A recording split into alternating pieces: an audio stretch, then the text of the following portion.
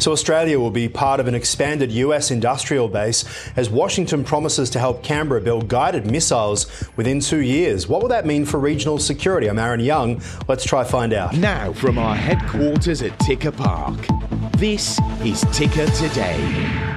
Welcome, hello to you. Australia will be given access to advanced manufacturing techniques from the United States so it can try to build its own guided missiles.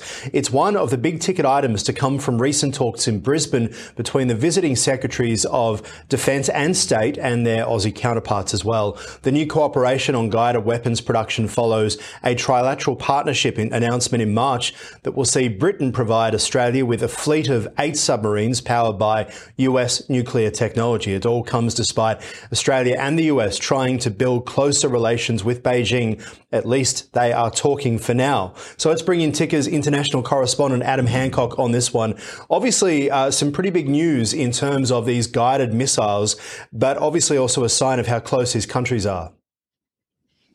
Yeah, just another example, really, of the close connection now between Australia and the United States, and particularly how intertwined they are when it comes to military and engaging together and to work together to share intelligence, build missiles and defense systems, and also to train together as well. We have those Talisman Sabre military drills going on between the two at the moment. And it was interesting hearing the press conferences over the weekend after these talks in Brisbane, and the United States talking about how important they view Australia as an alliance as an ally, in this part of the world, and also Australia saying how the relationship with the US has never been closer and never really been more important. And there was a lot of detail released over the weekend between how both sides are going to continue working together. We have the production of these guided missiles. We're also going to see more rotations of troops, US troops heading to Australia.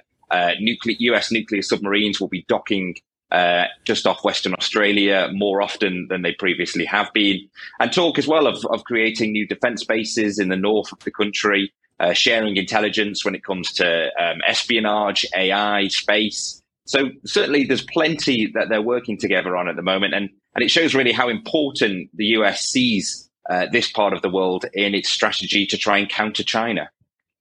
Yeah, well, we go back about 10 years ago when President Obama met with Julia Gillard in Darwin, announcing the troop rotations there would be ramping up. Obviously, China wasn't particularly impressed, but between then and now, the past decade has certainly been a ramp up in the rhetoric and also, I suppose, the us versus them mentality from the West to China and back again. China, obviously, the silent partner in the room here when they are talking about guided missiles, about AUKUS, and even about space. Yes, it's funny, really. We're not hearing too much from China at the moment on all of this, but all of this is targeted towards them.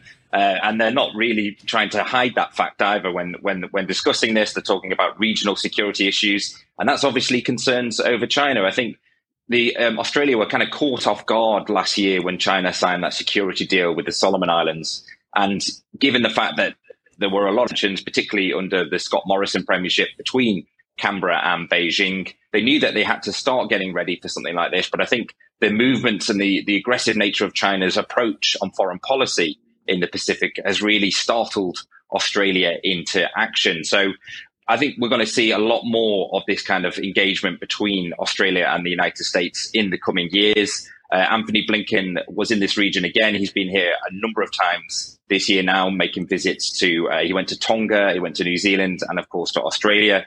These meetings between Lloyd Austin, Anthony Blinken and their Australian counterparts, they're set to be a yearly thing. They've just resumed again after the pandemic.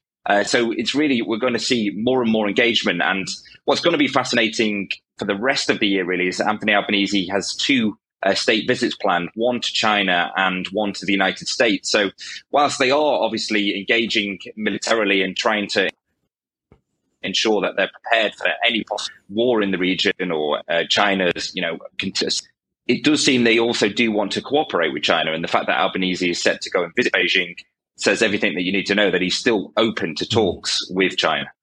Well, you mentioned Antony Blinken as well, travelling the region. He was in China, in Beijing, meeting with leadership there not so long ago, but then heading to the region, essentially trying to convince them to stay on the side of the United States, that new world order that the US clearly runs, and they're trying to make sure that that does remain the status quo in the Pacific.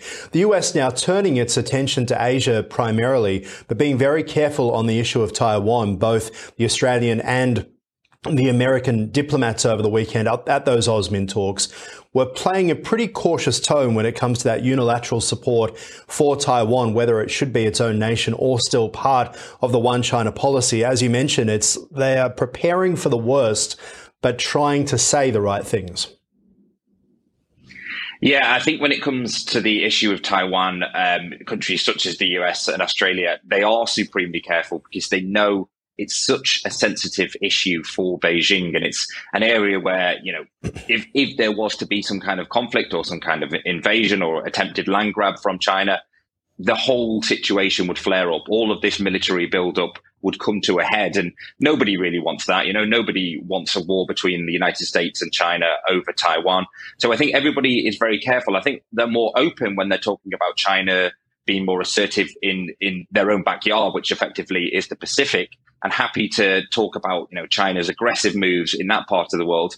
But when dealing with an issue as sensitive as Taiwan, I think it's more about actions than words, really. We're seeing these training exercises, AUKUS, we're seeing the new guided missiles now. All of that is being prepared for a potential conflict, which would likely come over the issue of Taiwan. But nobody really wants to put their foot in it and say something that's going to, anger Beijing and cause the situation to get even worse than it already is, because it's tense enough right now. You've got these US military experts making predictions on when China could try to invade Taiwan, talking about 2027, for example. So everyone knows that this really is on a knife edge, but nobody wants to stir the pot even more, as it were.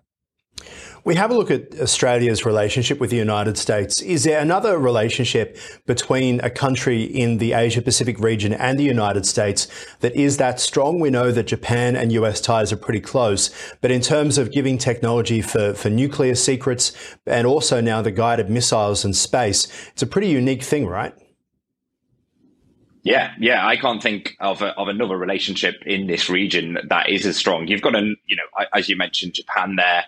South Korea as well. But in terms of this level of close engagement, I'm not sure we're seeing it anywhere else. You've got countries who are trying to balance relationships with both China and the United States. For example, Singapore is a very good example of that, whereas Australia have kind of pinned their star to the mast of the United States, as it were. And some of this engagement, it's going beyond just two countries having good diplomatic relations. They're forging a military strategy together, really. They're building alliances which are going to be extremely solid. And we saw that really when the AUKUS pact was announced with the UK. We've seen that now with this announcement of more military engagement between the two countries.